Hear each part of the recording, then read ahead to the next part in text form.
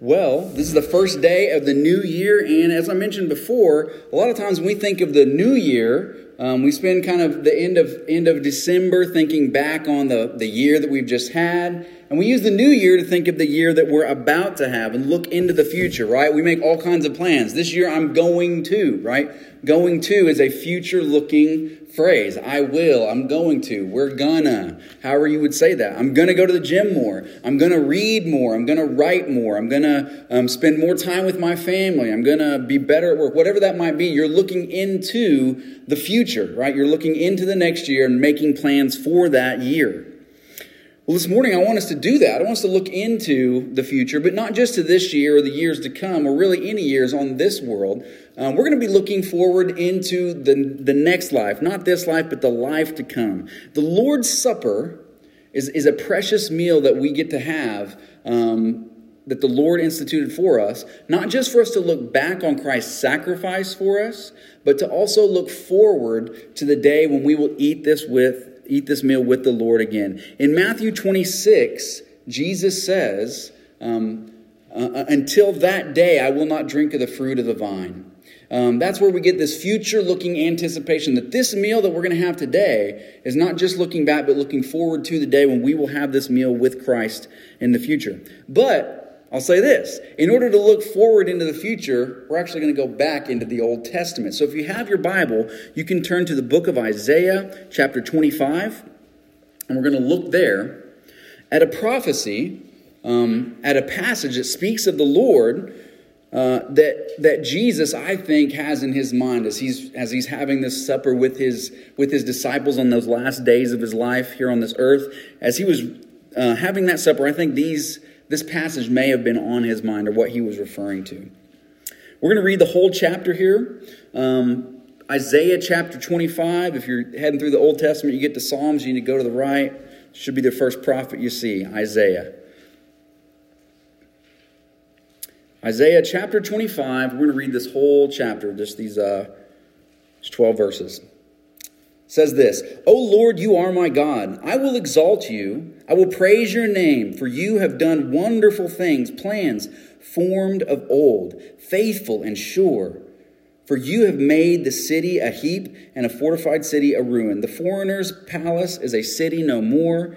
It will never be rebuilt. Therefore, strong peoples will glorify you. Cities of ruthless nations will fear you. For you have been a stronghold to the poor, a stronghold to the needy in his distress, a shelter from the storm and a shade from the heat. For the breath of the ruthless is like a storm against a wall, like heat in a dry place. You subdue the noise of the foreigners as heat by the shade of a cloud. So the strong and the ruthless is put down. For the hand of the Lord will rest on this mountain, and Moab shall be trampled down in his place, as straw is trampled down in a dunghill. And he will spread out his hand in the midst of it, as a swimmer spreads his hand to swim. Verse 6, and this is where we're going to focus. On this mountain the Lord of hosts will make for all peoples a feast of rich food, a feast of well-aged wine, of rich food full of marrow, of aged wine well refined. And he will swallow up on this mountain the covering that is cast over all peoples, the veil that is spread over all nations. He will swallow up death forever. And the Lord will wipe away tears from all faces, and the reproach of his people he will take away from all the earth. For the Lord has spoken. It will be said on that day, Behold, this is our God. We have waited for him, that he might save us. This is the Lord. We have waited for him. Let us be glad and rejoice in his salvation. But the Lord will lay low his pompous pride together with the skill of his hands, and the high fortifications of his walls he will bring down, lay low, and cast to the ground to the dust. I think I missed a few verses in there. No, I read them out of order, didn't I? Anybody catch it as I was reading? Okay, thank you. So, there you go. So yeah, when I printed this on the paper, it switched some verses around, but we'll take care of that. So as we read this passage, remember, this is an Old Testament passage that I'm saying Jesus is probably referring to in the New Testament that points to the book of Revelation. Obviously, we're talking about prophecy here. Now, when we hear prophecy, this is probably what you think of, right? A quarterback with the ball, throwing it down the field, and that ball traveling all the distance, and then a receiver catching it in the end zone, right? That's how we think of prophecy, of a prophet saying something, and then it has nothing to do with anybody else until, boom, it's fulfilled at the end. But that's not how prophecy works in the Bible. Prophecy is less like a Hail Mary pass and more like a snowball that starts small and it is fulfilled in one way, and then it's fulfilled again in a bigger way, in a more full way, and fulfilled again until its final culmination. And so we see in this passage, Jesus referring to this idea of this feast that would happen. Isaiah, as he's writing, remember there's two authors in the Bible. There's the man and God leading him. As Isaiah is writing this, he is referring to probably this moment in time as the Israelites are having issues with the Moabites, as you hear their name mentioned there. Isaiah is probably looking to see something like this happen in his day. He's thinking it's going to happen then. But we see as that's maybe fulfilled in one way in Isaiah, it's fulfilled in a greater way in Christ. And then in an even greater way as we reach the end of all things. But so as we read this, especially verses 6 through 9, we're going to see a few things that we can anticipate in the future. As we read these things, we can say, hey, this is what our future is going to be like. As we eat this meal today together, this meal that foreshadows what's coming, we can say, hey, this is what the future is going to look like when we sit down with Christ to have this meal once again. Number one, the longings of life are satisfied. Number one, the longings of life are satisfied. In verse 6, it says, on this mountain the Lord of hosts will make for all peoples a feast of rich food, a feast of well-aged wine. So when we hear that idea of rich food, that's food that satisfies, right? Something that weighs heavy on you. The psalmist here describes salvation, this salvation as a celebration. He describes it as a feast that the Lord's going to make for all peoples. It's a feast that's full of the best foods, the choicest foods, the best foods that you can think of. It's like a Thanksgiving meal that you see in the movie that's spread out on a 20-foot table. And there's like 3 turkeys and the food is so perfect. Your mouth just waters. And this is rich food. He mentions rich food with marrow, probably meaning a meal with meat. That's Corbett's definition of a meal, right? A meal with meat, right? A meal that would be sustaining and satisfying. A meal that would make you have to loosen your belt a few notches and take a nap and watch some football in the afternoon. A meal that would just satisfy you, that would make you feel like you'd never have to eat again, or at least not until the next morning, right? A meal that satisfies your hunger. A satisfying meal. And he also mentions well-aged wine. This wine that he's speaking of is a rich and full wine. It's the choicest wine, the best wine that you can find. Not watered down or cheap or anything. Wine is a drink of celebration in the Bible. It's used at weddings and other events. This was Jesus' first miracle, was to turn water into a wine. And I think the wine in this verse points to the celebration and the victory that the Lord's going to have. So this meal that's prepared, remember, it's rich and satisfying and celebratory, this meal. It's going to satisfy all of our longings. And if we think of our lives, we have longings in this life, don't we? We have these pains, these empty things in our life. We have longings.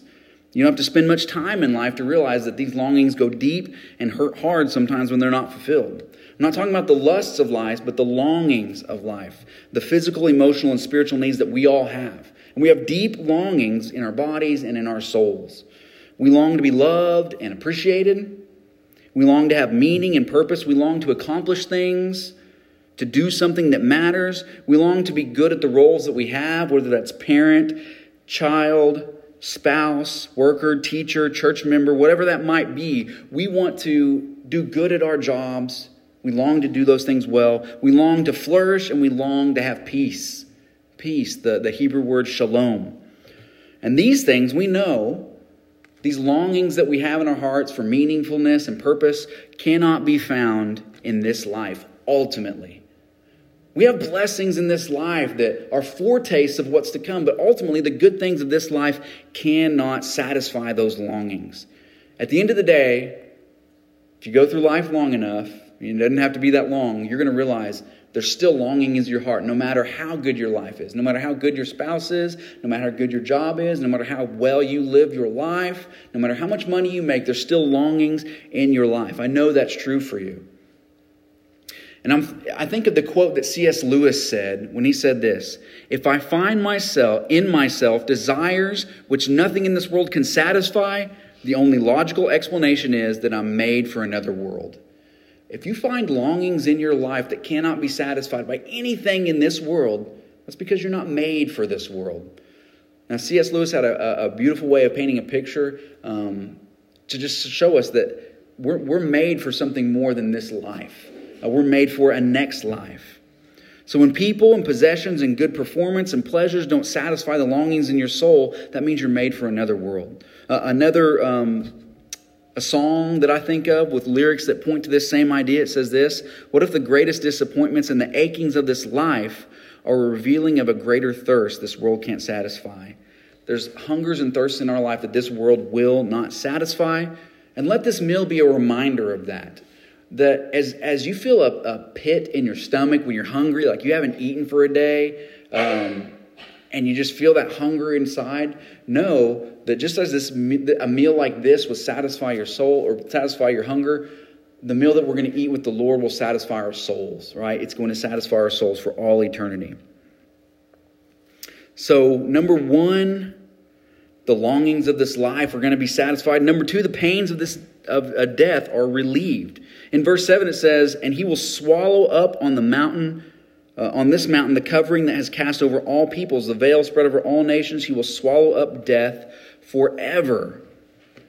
Death is a reality that we've all come to know. It's been said that the only two sure things in life are death and taxes, and we know people can evade taxes if they're good enough. So death is really the only sure thing in life. It's the only equalizer of all things. It's the great equalizer, and everybody's going to face death at some point. It doesn't matter if you're rich, or if you're poor, if you're male, or if you're female, if you're a businesswoman or a bum, white collar, blue collar, no collar at all. Every country, every nationality, everyone will face death. This covering that is cast over all peoples. This veil that is spread over all nations that the Bible mentions right here. And I think we'd all agree that there's something worse than death at times. It's watching a loved one experience death. Watching someone that means so much to you pass away. No matter the circumstances, death hurts us, and it's tragic. Whether it's somebody that's lived a long, well-lived life, and they die peacefully in their sleep, or if it's somebody who's young and they die tragically, it still hurts no matter what. And when death happens, it takes its pound of flesh, and we feel it, we're wounded, and we're scarred. If you could see death, death would kind of be like a thick fog that you can't see through, but touches everything in sight. Nothing can hide from it, and everything's affected by it. But in this passage, it not only speaks of the widespread effect of death, but it also speaks of the end of death as well. It says that death's going to be swallowed up, a future when God's people will no longer have to face death at all. When all humans will come face to face with Jesus, those who trust in him will not have to experience that second death. When Jesus died, he rose from the grave and he swallowed up death. When Jesus was eating this last meal with his disciples, he says that he would not drink the fruit of the vine until the day when he drinks it anew in his Father's kingdom. So even as he faced the most unjust death in history, he knew death would not be his end. Death would not have the last word. Jesus defeated death by dying, and now he gives eternal life by living. Not only did he die for our sins, he rose from the dead. John Owen, that famous Puritan, wrote a book called The Death of Death in the Death of Christ. What a beautiful title. The death of death in the death of Christ.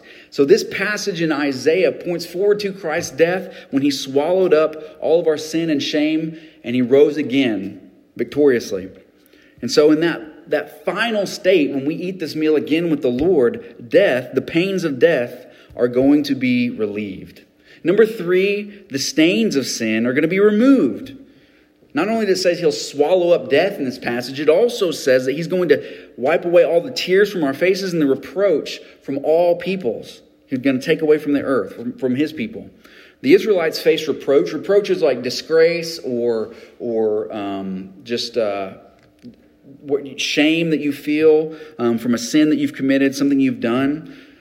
The Israelites felt shame and reproach from the way that they rebelled against the Lord. The Lord had told them, don't commit idolatry. Don't worship other things like you're supposed to worship me. And he warned them, stay away from the peoples around you because they're going to pull you into that idolatry, pull you into worship of other things. They didn't listen. They did worship other things, and they feel that reproach. They're sent into exile multiple times for their idolatry. A reproach was over this people. And as you can imagine, they longed to have that reproach removed, that mark of sin taken away from them. Because sin brings death and shame. And it's hard to live with shame and reproach and disgrace. It's hard to live with that. It's hard to live with the mistakes we've made and the sins that remain. Sin is kind of like stains or scars or a hole in the drywall. Because sin leaves a mark. We all have something that we have a mark on in our life, right? I'm guessing all of us have that mark of sin in our lives. Right? You get that brand new shirt, and for some reason, you wear it on that date with your spouse, and you choose to go to Olive Garden, and for some reason, you pick the spaghetti, and for some reason, it falls all over that brand new shirt, right?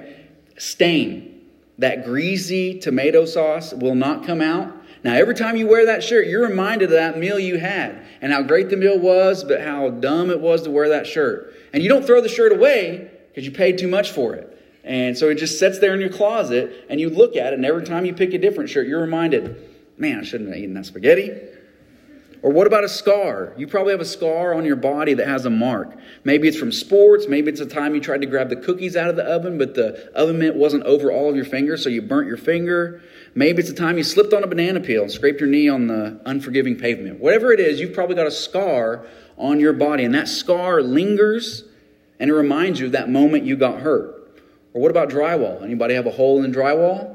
I know I did when I was a kid. I had my friends over, and we were all WWF fans. That's Worldwide Wrestling Federation, for those of you that don't know. And we were practicing to become professional wrestlers. Me and some friends were over staying the night. My mom multiple times told us, hey, stop.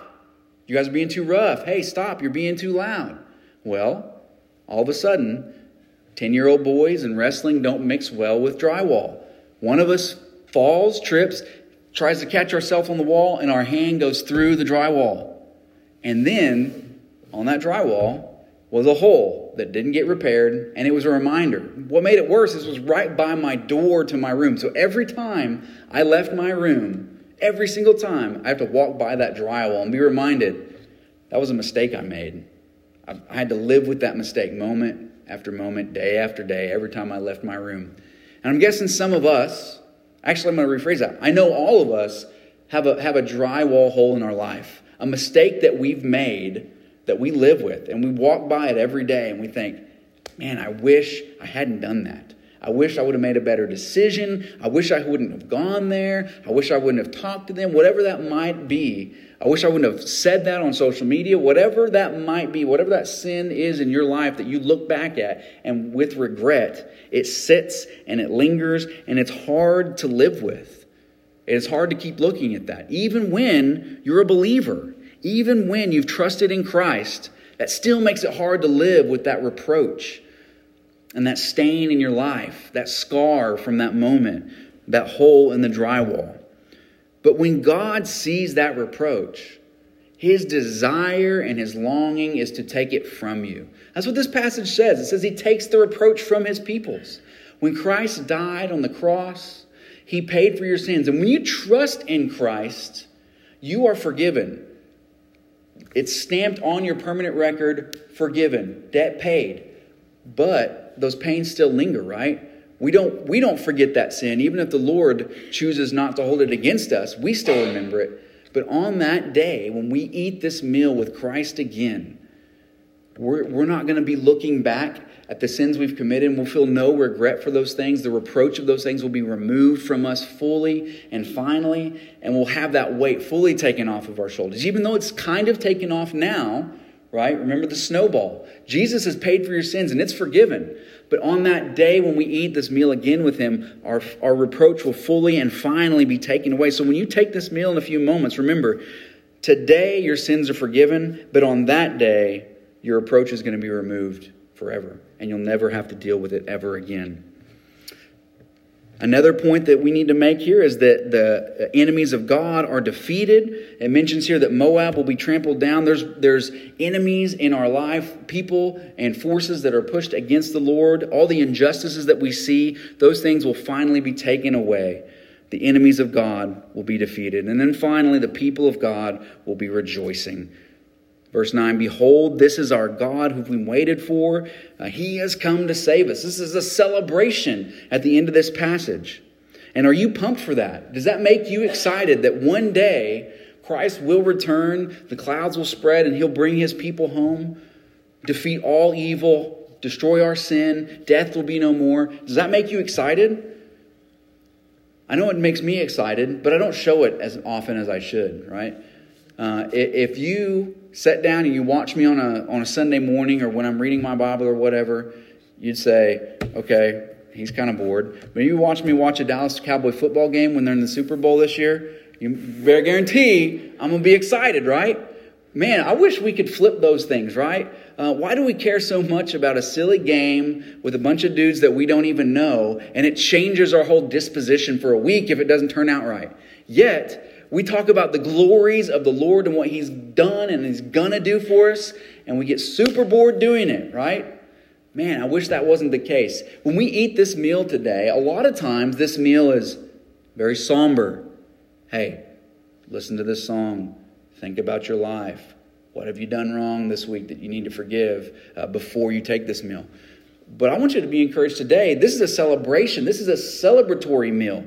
It's an anticipation of the celebration we're going to celebrate with Christ one day when we slide our knees under his table, when we're invited to the king's castle to have a meal with him. And all these things we've talked about are going to be a reality. That's a celebration. That's something to celebrate this morning.